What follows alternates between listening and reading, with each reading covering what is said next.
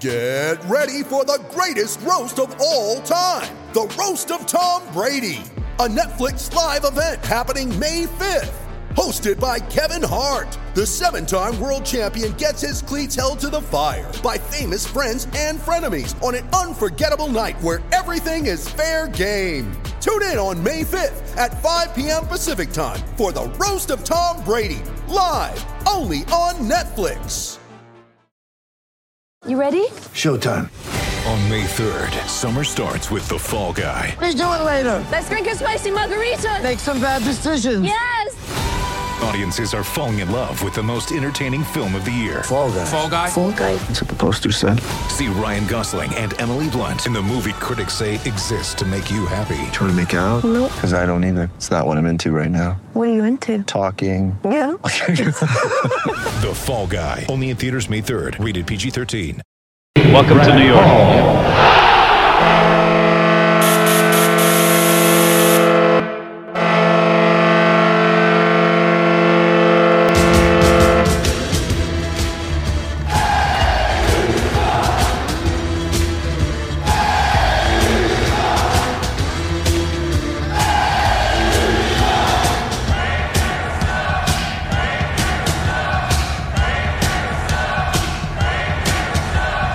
Attention fans, this is the Devil's State of Mind podcast, brought to you by the Hockey Podcast Network. Now here's your host, Neil Villapiano.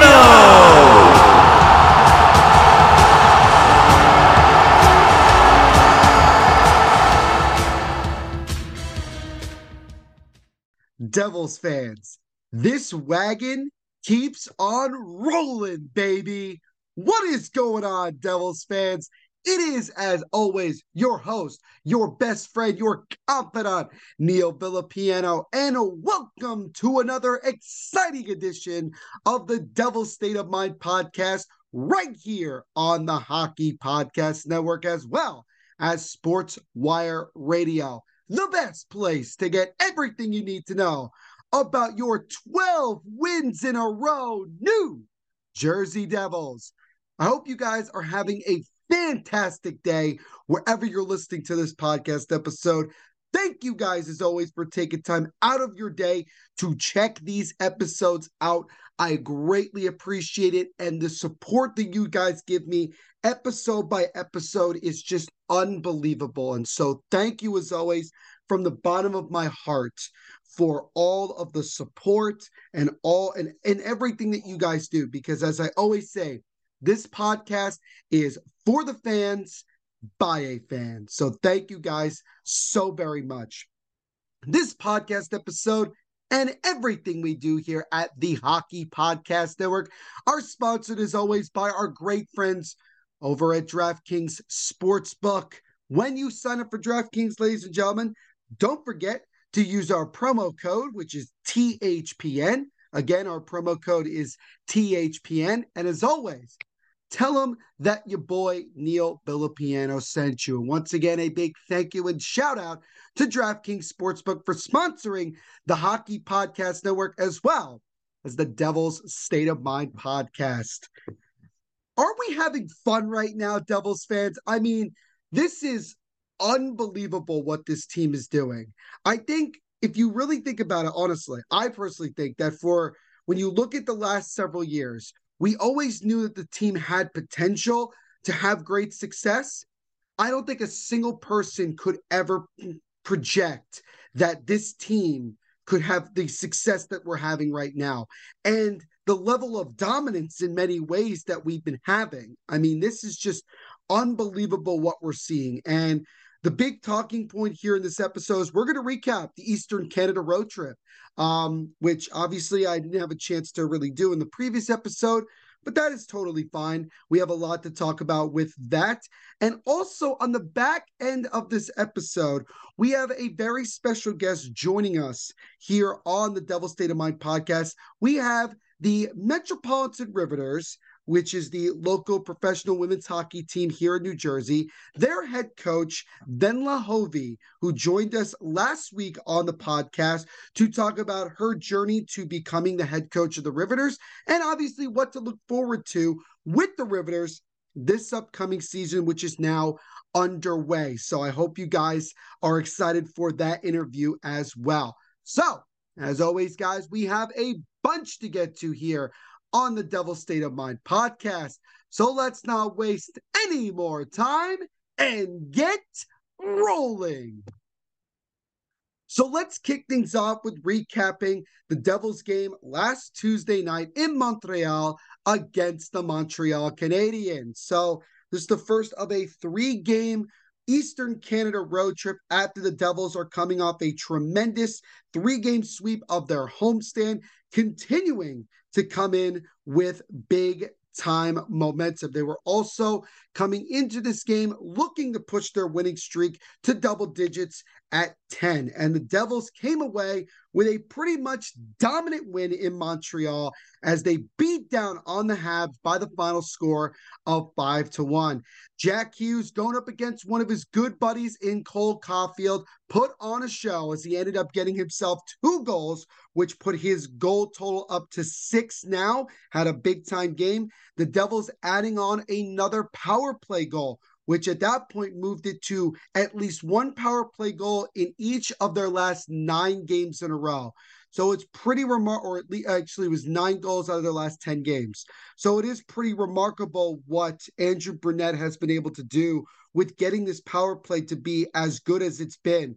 And yeah, I mean, there's still times where they don't look always 100% great, but the fact that they're able to at least cash in on one of their chances every game is a really good job. And that just shows that we're building much more good consistency, which is so important. I want to give a special shout out to John Marino, who continues to become the biggest steal potentially in the NHL this past offseason, because again, we traded Ty Smith to the Penguins for John Marino. Again, I mentioned this before, but Ty Smith is currently down in the minors of the Penguin system, while John Marino continues to be arguably our best defensive defenseman and is going up against every team's big-name players and having so much success slowing them down and at times stopping them completely where they're basically a non-factor in the game, which is phenomenal. And he had such a great game, and he ended up earning himself a goal. It was an empty netter, but regardless, he got a goal that he definitely deserved. And so it was just another John Marino masterclass, who I honestly believe you could make a really good argument that that might have been and potentially be the best move the Devils have made this season, acquiring him for Ty Smith, because it's just a massive upgrade, not just in size, but a massive upgrade in general of the level of play, especially defensively. And I think that's the biggest thing. So John Marino had himself a hell of a game. Vitek Vanacek, again, very, very strong in net. And with the win, the Devils moved their winning streak to double digits at 10 in a row and improved their record to 10 games above 500 at 13-3-0. So a really good start for the Devils as they move on to Toronto for a big-time matchup on Thursday against the Leafs.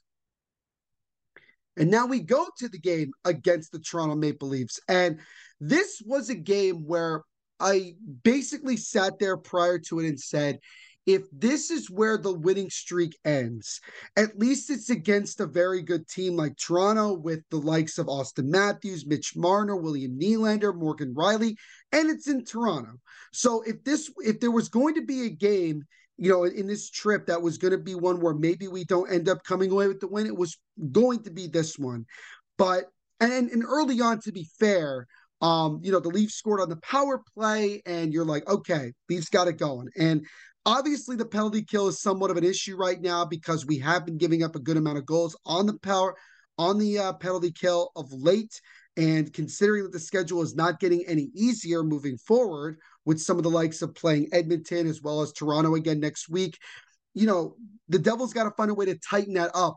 And obviously when against these very good teams to stay out of the penalty box. So obviously the Devils did give up a penalty, did give up a power play goal, but definitely improved a lot as the game moved along in that one. What I loved more than anything was that 2-on-1 goal that Nico Hischier scored going top shelf. And you could see that he's just a much different player than he was in years past. In years past, he would have taken a softer shot or even tried to pass it. Instead, he's being ultra aggressive, going top shelf, getting that goal. It's tremendous. And now you look at it, Nico Hischier is 1 goal away from already getting to double digits in goals this year, and we're still not even 20 games into the season. So it's just remarkable what Nico's been able to do. He's building off a really good season last year and having an even better season so far this year. The big thing also that I took away was that William Nylander was really all over the ice in this one. And I kept saying to myself, he's going to get involved on the score sheet at some point. He rang a shot off the post earlier in the game. He's made some excellent passes, setting up his teammates. At some point, he's going to come up with a big-time play. And sure enough, with the Devils looking to try to hold on to the 2-1 lead, William Nylander took a shot that touched Jonas Siegenthaler's stick just enough where it redirected past Vanacek, top shelf it in, and the Leafs tied the game up at 2 with 2:09 left to go in the game. And at that point, you felt a little bit, I'm sure I wasn't the only fan thinking maybe it's just not meant to be. Maybe, this is where, it's going to stop and, we're going to end up dropping this one in overtime and things like that. Although the Devils in the early stages of the season have had a lot of success in overtime. But still, you kind of felt like in that moment that the Leafs had the momentum and that they were probably going to take control once we got to overtime. But that was not the case, as the Devils won the opening draw and controlled the puck for the entire 57 seconds of overtime. Because, and you might ask me, you might actually be asking me, why only 57 seconds? Well, because Jack Hughes on a great takeaway on the forecheck, gets it onto the right side. He comes in hot and very much into the crease area, takes a shot, gets tripped. There's going to be a delayed penalty, but Sharangovich is right there. He taps it into the open net and scores, and the Devils, despite coughing up the lead late in the third, snatch victory from the jaws of defeat and get the dub 57 seconds into overtime and push the winning streak to 11 wins in a row. And also, Sharangovich had been relatively quiet for the last 7 games. It had been 7 games since the last time he scored. And this was one of the guys that we've been talking about on the podcast and on social media recently that we wanted to see him get going. And it was so big for him to get that goal and to obviously end up getting the win in that one. And that was phenomenal. And Vitek Vanacek, again, another really good performance, stopping 25 of the 27 shots that he faced. And he has now been the winner of 8 games in a row. So he's on his own winning streak. And it's just crazy that he's already 2 wins away from winning 10 in a row. I mean, I know that a lot of people might not look at his stats completely and say, oh, he's Vezina Trophy, worthy, but he's making a case here. And I know there's some other guys that have played really well so far, like Linus Ullmark and Connor Hellebuck, and even Jake Oettinger before he got hurt. But Vitek Vanacek has been playing at as good of a level as anybody in the NHL right now with the way that he's playing. And so the Devils, once again, another type of adversity, and they answered the challenge. They didn't back down, they didn't falter, and they found a way to win. And, there was that one play earlier in the game where Nico Hischier deked around Mitch Marner, got a really good shot on goal. It was stopped, but it would have been a highlight reel goal. And the reporters asked Mitch Marner after the game about that, and he said, yeah, Nico Hischier really took me on a walk on that one. Like, Mitch Marner acknowledged that he got absolutely twisted around on that move, and it would have been an unreal goal if the captain had gotten that one. But that, again, shows the level of confidence that Nico has. It shows the level of confidence the team has. And for me, it goes back to the goaltending play. Now that the goaltending has been really solid and we're getting the type of goaltending that we want, The team feels confident to make moves like that, to make plays, because they got guys backing them up that are going to make some saves and block some shots. And then you have other just dynamic players willing to take those risks to get good plays and obviously score.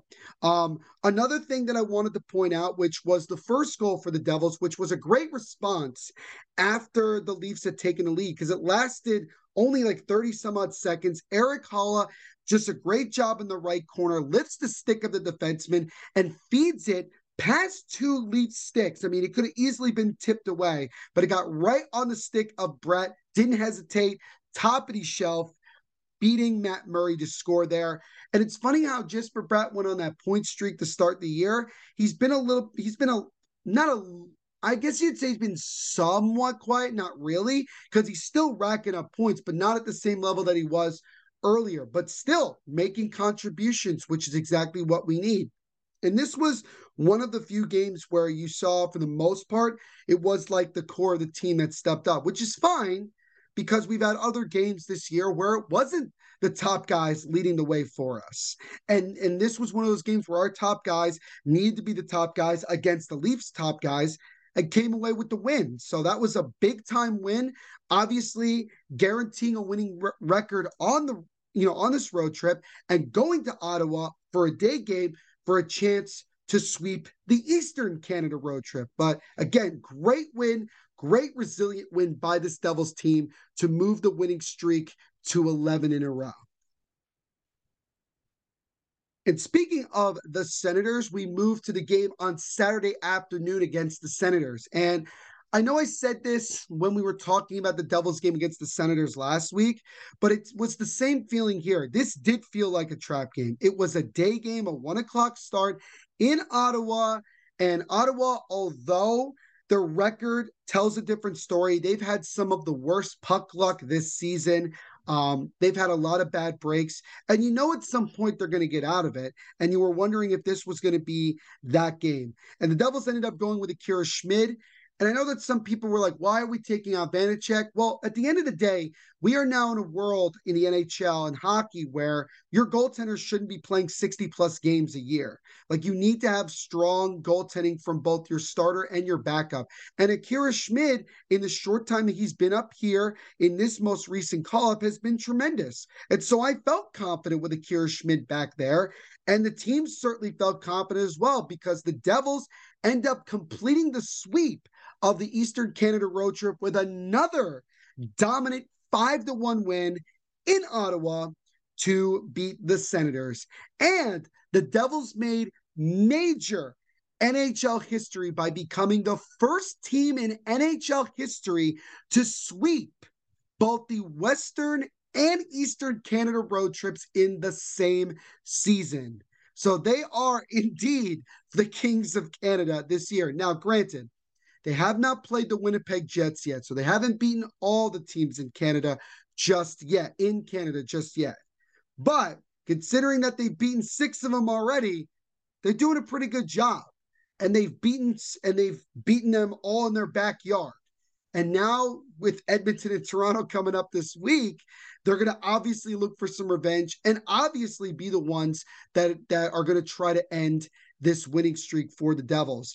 And speaking of that winning streak, let's make it a Devils dozen, as the Devils now an unprecedented 12 wins in a row, which is now good for the second longest winning streak in franchise history. They are now 1 win away from tying the 2000-2001 Devils team that went to the Cup final and lost in 7 games to the Avalanche for the longest winning streak in Devils history, which is 13. So obviously you don't want to get ahead of yourself, but again, that some more pressure is now on this team going into the next game, considering that.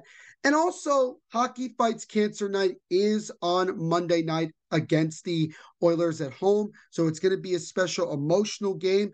And we'll see how this team plays. But just for them to come, they left New Jersey on a 9-game heater, and they leave Canada with a 12-game heater. So as Jack Hughes said, I think we're doing pretty well. I think that's safe to say. Erik Haula finally got himself his first goal this season. He has had some really bad luck this year, but he finally got rewarded scoring on the power play, which now makes it power play goals in 10 of the last 12 games for this team. And I remember mentioning, because I think it was Ryan Novozinski who said, he was asking the question, will this guy, he showed a picture of Erik Haula, when will this guy score? And I commented prior to the game saying, it happens today. And so, not to toot my own horn, but I did sort of call it that Erik Haula would get it, and he did get that goal. Nate Bastian, who continues to play so well on that fourth line, the BMW line with Michael McLeod and Miles Wood, he scored a goal on a rebound off a shot to get that one. Sharangovich, now with goals in back-to-back games, he scored a short-handed goal, no mistake on that rebound, getting that one to make it 4-1 after the Senators had just made it 3-1, and now we're going on the power play. It was a pivotal moment in the game because it was going to go one of two ways. Either the Devils were going to lock it down and get away with a relatively easy win, or the Senators were going to make a game out of it. And that goal by Sharangovich pretty much eliminated any hope that the Senators had to win that game. And it was just great. Devils added another one at the end. Jesper Boqvist starting to come on a little bit more, got himself a goal, which was great. But the biggest thing that stood out to me was Austin Watson of the Senators with an absolute cheap cross-check in the first period, which wasn't called, by the way, that ended up injuring Nico. He checked him right in the ribs in front of the refs. The refs didn't call it. Nico had to slowly make his way to the bench. He did eventually return and did play the rest of the game and appears to be fine, but it was ridiculous. And then the other thing that was ridiculous is that over on the Senators broadcast, Mark Mathot, the former Ottawa Senator, they were talking about, basically, at first they were defending the Austin Watson's cross-check. It said that it really wasn't that big of a deal and that it was a soft reaction by Nico, which was ridiculous. They're trying to, the Senators not trying to injure the Devils players. And Mark Mathot said, that's how you beat the Devils. So basically what Mark Mathot is saying is that a lot of teams can't stop the Devils because they're getting outskilled every game. So the only way you can beat them is try to injure them, which is really messed up, which is really, really messed up. And it's one of those things where it's like, Austin Watson, dude's a scrub, dude's, trying to make these big hits, trying to get it going. And he's trying to go after one of our better players and our captain. And you could see how Brendan Smith and Miles Wood wanted to make it a point to Watson. And I was wondering if there was going to become a moment where they were going to drop gloves. It never happened. But the best response that this team had was just beating down on the Senators anyway. Winning the game 5-1. Nico, was fine, still gets a point in the game.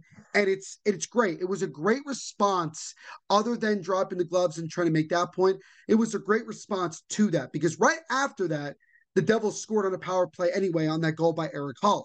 So it was poetic justice in its own right. Akira Schmid continuing his strong play, now 3-0-0 in the 3 games that he has played. He has won both of his 2 starts, was really, really good in net. I would have loved to see him get a shutout, but didn't end up happening that way. The goal he did give up, he was out of position, left his legs wide open through the 5-hole. That was more on him. But other than that, phenomenal play by him. And it just gives the team confidence that even Akira Schmid can help them win games, which is important. And now with that win, other than the fact that we have now won 12 in a row, the Devils' record overall has moved to an amazing 15-3-0 through the first 18 games of the season. Good for exactly 30 points. First place in the Metropolitan Division, by 7 points in front of the second place Carolina Hurricanes. So we are now several games points-wise in front of the Hurricanes. So we actually now have a little bit of a cushion. Not saying Devils got to take their foot off the gas or anything like that, but it's just interesting now that we've separated ourselves a little bit from the rest of the pack. The Devils are now officially fully in second place in the Eastern Conference. They were already kind of solidified in that one, but they are still 2 points behind the Boston Bruins, who, as good as the Devils have been, the Bruins have been better. I mean, it have been just as good, basically. I mean, they've just found ways to win. And I can't wait for that first game between the Devils and Bruins, because that's going to be a big-time matchup. The Devils now are fully in second place overall in the NHL, again, behind the Bruins by 2 points. They are in front of the Vegas Golden Knights, who have struggled a little bit the last couple of games. They are in front of them by 1 point, with the Golden Knights at 29, and the Devils are at 30. So, by the time you guys listen to this episode on Monday morning, the New Jersey Devils are the second best team in the National Hockey League on a 12-game winning streak going in to Monday night's game, Hockey Fights Cancer Night, against Connor McDavid, Leon Draisaitl on the Edmonton Oilers. The Devils will look to try to move to 2-0 this season against that Oilers team. Now that it's in New Jersey, we'll see what type of response the team will give us and what type of response the Oilers will have, knowing that they had a 2-goal lead against us and let it slip away and ultimately lost in regulation when we played them a couple weeks ago. But bottom line is this. How much fun are you guys having? Because I'm having a freaking blast. And again, it's just taking it one game at a time and just watching this team continue to play just absolutely kick-ass hockey. It's been great. And again, as I always say, let's keep this baby rolling. So I want to end the episode with a very special interview that we had here on the Devil State of Mind podcast.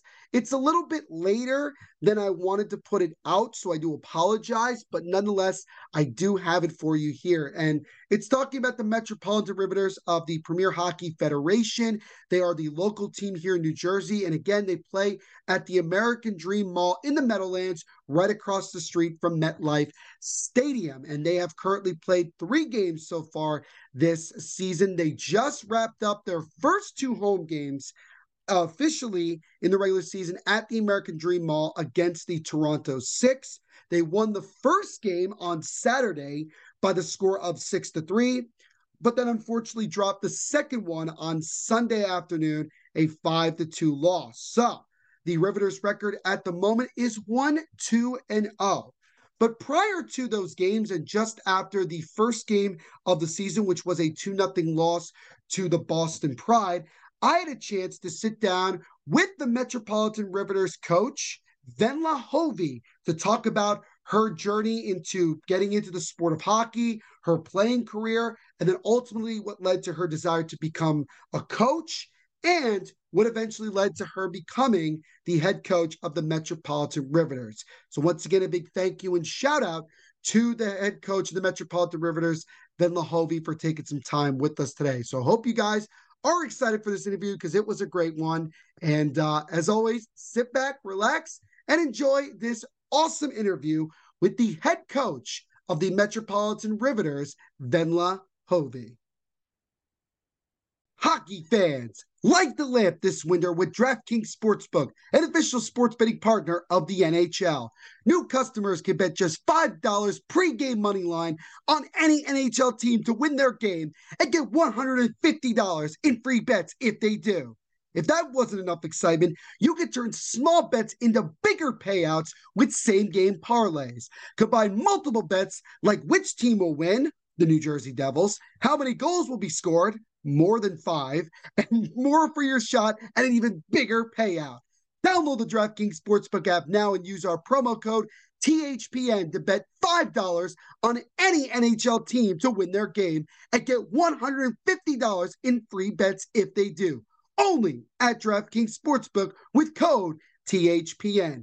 Minimum age and eligibility restrictions apply. See show notes for details. All right, Devils fans, I mentioned to you guys before that I'm going to be covering the Metropolitan Riveters of the Premier Hockey Federation this year, and we've already had several updates, including we had an update in the last episode, but we have a very special guest joining us here on this edition of the Devil State of Mind podcast. It is with great pleasure that we welcome on the head coach of your Metropolitan Riveters, Venla Hovey. Coach Hovey, thank you so much for coming on the Devil State of Mind podcast. First and foremost, how are you doing today? I'm doing great. Yeah, just lots of work today, diving through video from yesterday's game, and then ready to go practice tomorrow again. We love it. We love that you guys are getting right back into it after a tough loss to open up the season, but long season ahead, plenty more opportunities moving forward. So let's just dive into these questions that I have. I just have a few questions for you. My first and foremost, to kind of have my viewers get a chance to know you a little bit more. What got you into hockey at a very early age? Like, what was it? What was it about? All these different things. Like, can you tell us a story of how you really got into the sport? Sure. I started skating when I was 2. I actually got figure skates as a Christmas gift from my parents, and I apparently used them once and started screaming that I wanted the same skates as my older brother, and ended up using those skates once, and then they got me hockey skates. So kind of a typical story at the time when I started playing, when there wasn't a lot of female players in the game, that my older brother, who's 3 years older than me, played, and I looked up to him and wanted to follow his footsteps, and that's kind of how it all started. And I started playing at the age of 4, so pretty early. And that's tremendous because obviously, here in the United States, especially for hockey players, sometimes we are, what they would call late bloomers. I know for myself, when I played, when I first learned how to play hockey, I was about 11 or 12. So obviously, it just depends on the certain situation, and everybody gets the bug at some point, regardless of age. And I know in certain countries like your native country of Finland, hockey is obviously massive there, and it's just growing in popularity, growing in excitement year in and year out. And obviously, the NHL was just in Finland over the weekend with the Columbus Blue Jackets and the Colorado Avalanche playing a couple of games over there, which was obviously a very, very cool place to check it out. And the crowd was unbelievable. So my next question to you, Coach, is you had the chance to play not just in several world championships, but also in 2 Olympics, both in 2010 and 2018, winning 2 bronze medals in those tournaments with your native Finland. Talk to us about your biggest memories and your biggest takeaways from those experiences playing in the biggest sporting event out there in the Olympic Games. Yeah, for sure. I actually did play in 3. It's normally forgotten. The 2014, that was our Oh, kind my of mistake. big disappointment for our team as a whole. We finished 5th. Not the result we wanted, but Mhm. obviously something that playing in the Olympics for me was always like first I wanted to play in the NHL, and then once I realized that I couldn't, um, the next thing was I want to play in the Olympics. So that was obviously a dream come true. Very different type of experience in terms of obviously country that we played in, and obviously the success plays into it too. Winning the bronze medals 2010, Vancouver and Pyeongchang was amazing. I remember especially playing in Vancouver, it just felt like Mhm. everyone there was cheering for us. I don't know why Canada was kind of behind Finland in every game we played. The obviously playing in Canada too, just the hockey, passionate people about hockey. So that experience was overwhelming, obviously, for a young player to experience that for the first time. But obviously, really lucky and fortunate to have those experiences to grow older with.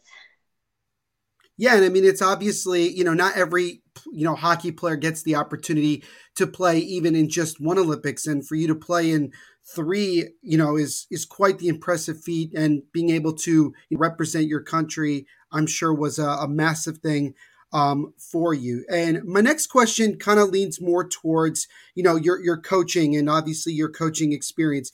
You recently spent 2 seasons with the female under 17 prep team in the Okanagan Hockey Academy between 2020 and obviously this past year. And you also spent both those years behind the bench as head coach after your time with True North, where you served as the full-time as the I believe it if I have this correctly, the Jets hockey development ice instructor. Can you take us through the experiences of coaching that academy as well as just working with True North as well? Yeah, so I started coaching during my last years when I still played.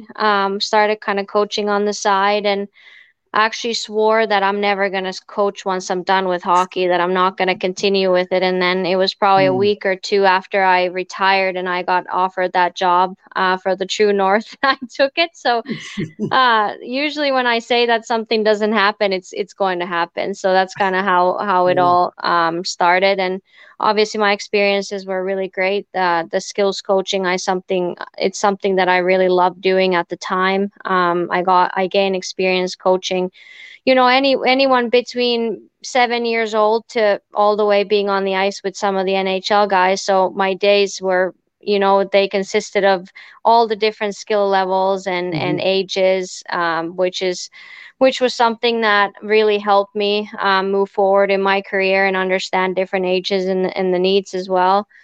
And then I was assistant coaching my former university team at the time, Mhm. also in Winnipeg. So I got to experience the team coaching on the side as well. I started to get more into it, and I really missed having like a team around me. I never really missed playing, but I just started missing having like a team Mhm. surrounding me every day, and which you didn't really get as a skills coach on a daily basis. And Right. the opportunity came to go to Penticton, and I took it. I'm very much like an opportunity. What's the word? Like Opportunistic. yes, opportunistic. Sometimes I forget about English words. I apologize, but You are totally yeah, fine. yeah, I took that opportunity. Wanted to go learn, see what it's like. I had a really great experience there as well. And then obviously you start doing something and you get more into it, and then after my long playing career at the highest level, I started missing the competitive level of the game. So I was like, I really, I love doing this. I love being a head coach, and I Mm. think I can be really successful. And then I started looking into, coaching more at a higher level. Mhm. And here I am now.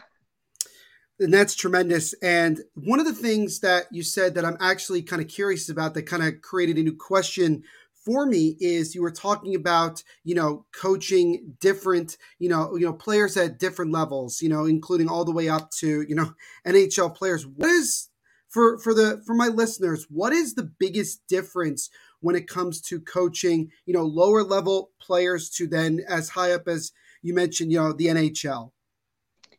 Right. Well, there's a lot of things. Honestly, like the skill remains the same. Hmm. When I coach younger people, especially kids, you always want to remember that you want to give them a great experience and for them to have fun. Hmm. So you might not dive into the smallest details of technical aspects because they might lose interest.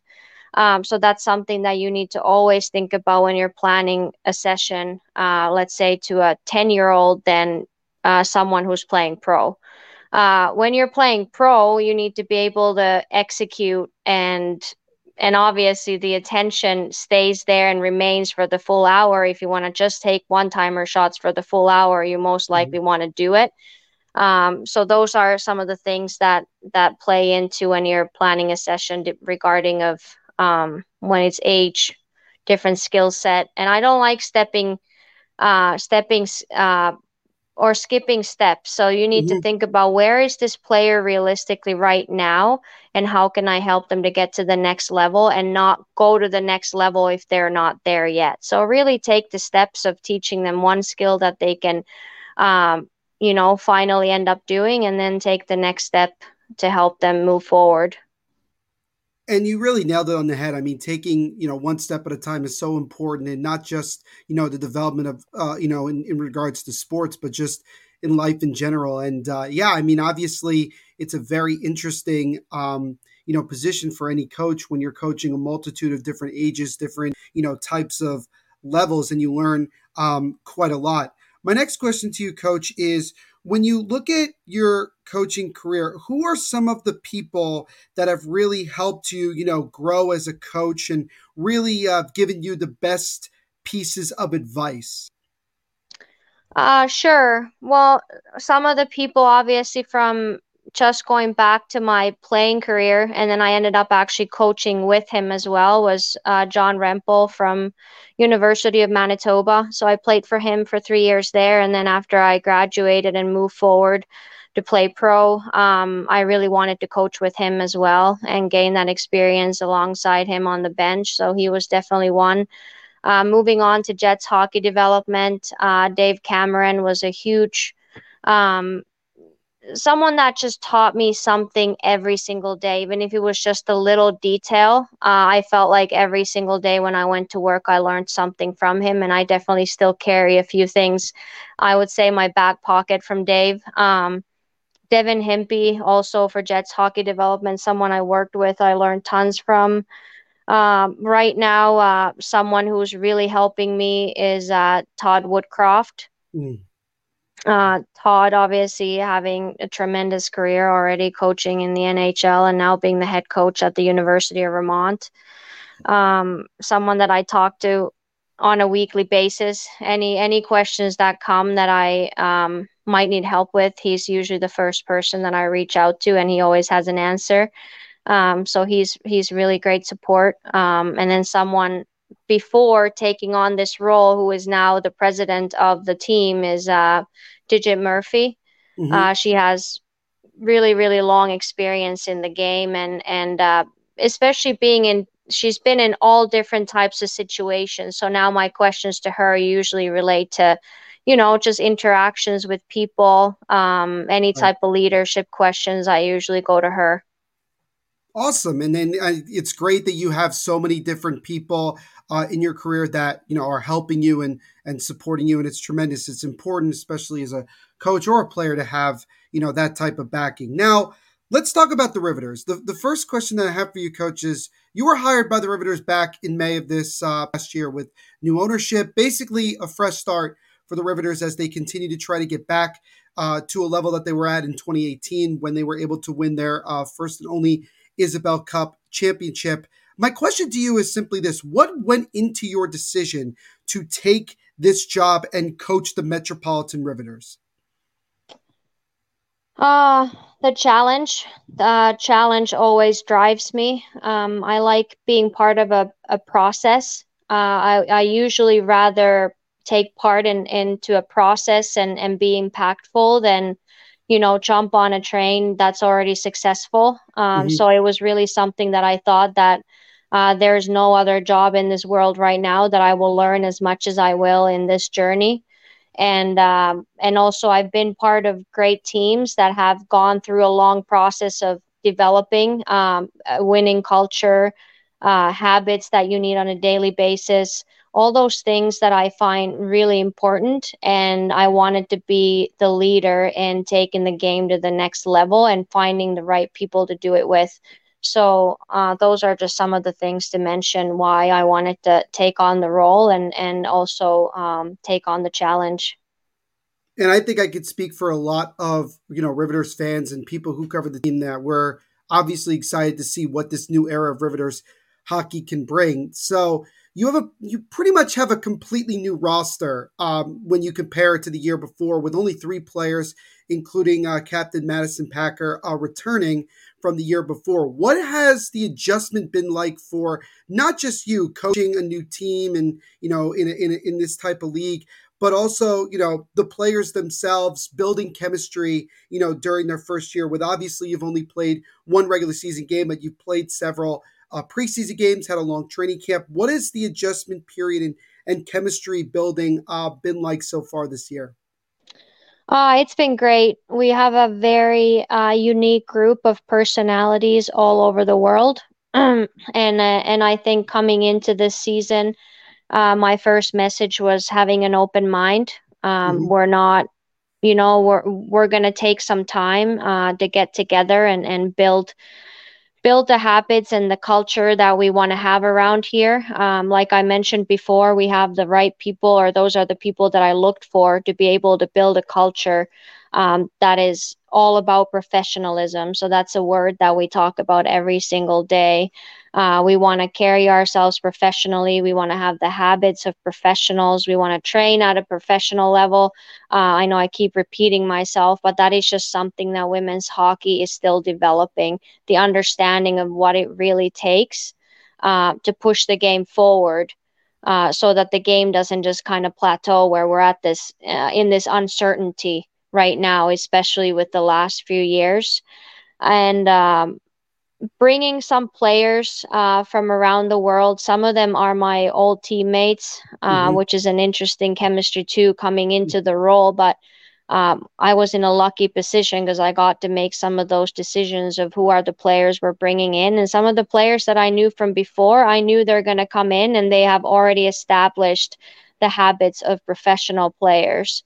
So it's been easy for me because the leadership in the group and in the dressing room is so strong that any of the younger players or the former players from the league that are used to maybe different types of habits, they are looking around in the room and they have examples how to function every single day and do the little things right.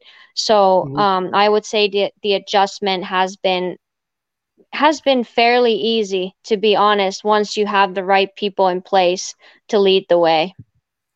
And that's tremendous to hear, especially like I mentioned before, a relatively new team, new coach, a lot of new stuff. And one thing that is very new and very unique, which I think we could all agree, is the fact that the Riveters' home ice is in the American Dream Mall in the Meadowlands, right across the street from MetLife Stadium.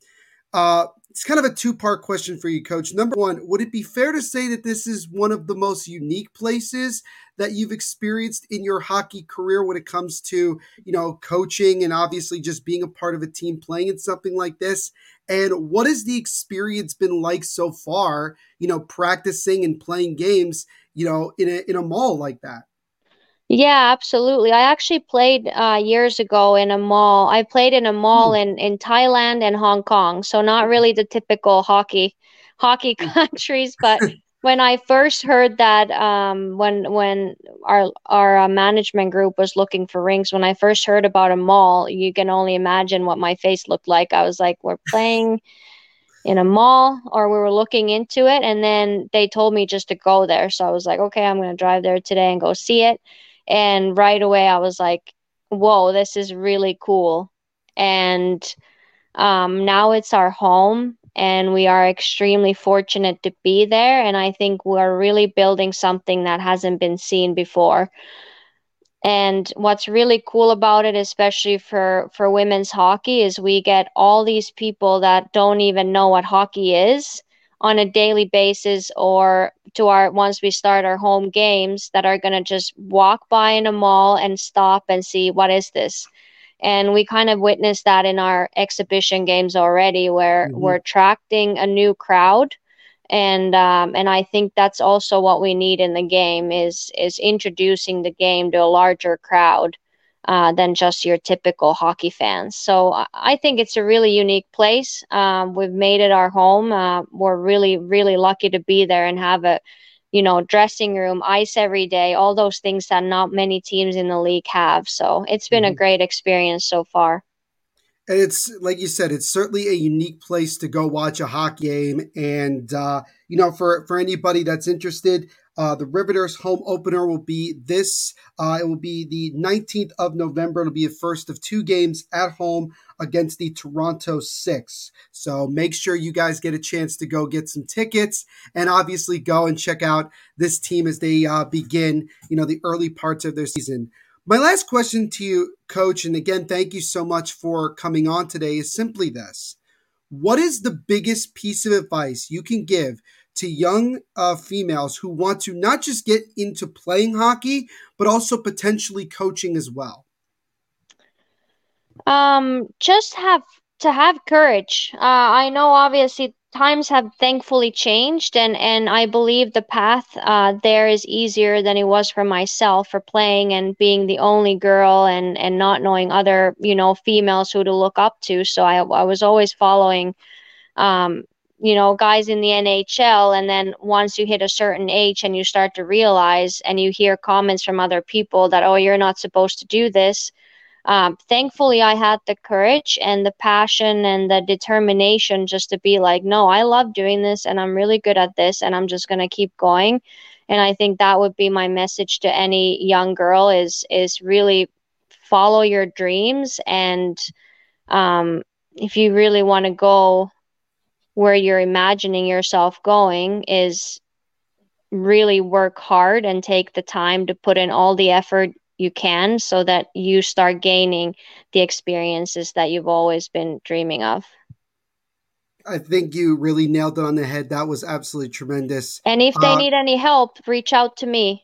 I'm willing to help anyone there is who has any questions about coaching or playing. I'm always available, and I find the time to help young females. So there you go, guys. So if you want to get some advice and get some encouragement from somebody who has been able to have a lot of success in their career as a player and now, as a coach, head coach Venla Hovey is the person you want to speak to. Coach Hovey, we really appreciate your time, on this episode, and we are looking forward to obviously seeing you and the Riveters back on the ice on the 19th for the home opener and continuing to get this season underway. And we will be continuing to follow the team throughout the year. But thank you so much, Coach, for doing this. We really appreciate it. Absolutely. Thanks for having me.